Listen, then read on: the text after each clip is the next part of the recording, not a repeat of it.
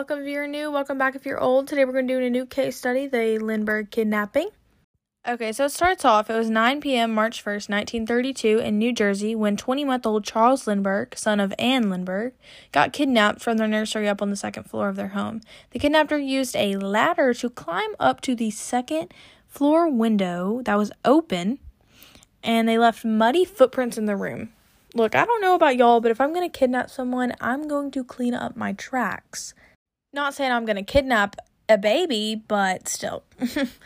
There was an immediate search made of the premises of the home and a ransom note demanding $50,000. It was found in the nursery windowsill. For 3 days, investigators found nothing. There was no further word of the kidnapper, and then a new letter showed up, this time demanding $70,000. That's $20,000 more dollars. The kidnapper eventually gave instructions for dropping off the money, like when and where it was supposed to be delivered. The kidnapping looked like it would go unsolved until September 1934, when a marked bill for a ransom turned up. The gas station attendant who had accepted the bill wrote down the license plate number because he was suspicious of the driver. It was tracked back to a German immigrant and carpenter, Bruno Hauptmann.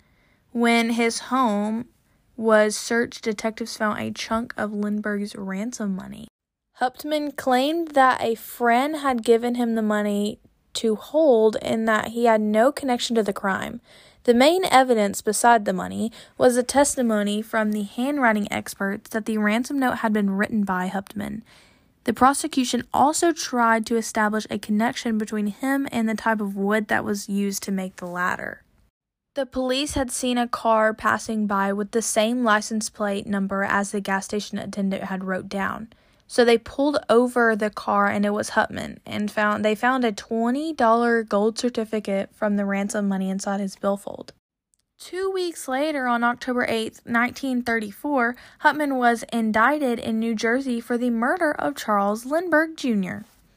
It was said that Charles Lindbergh only lived from 1930 to 1932.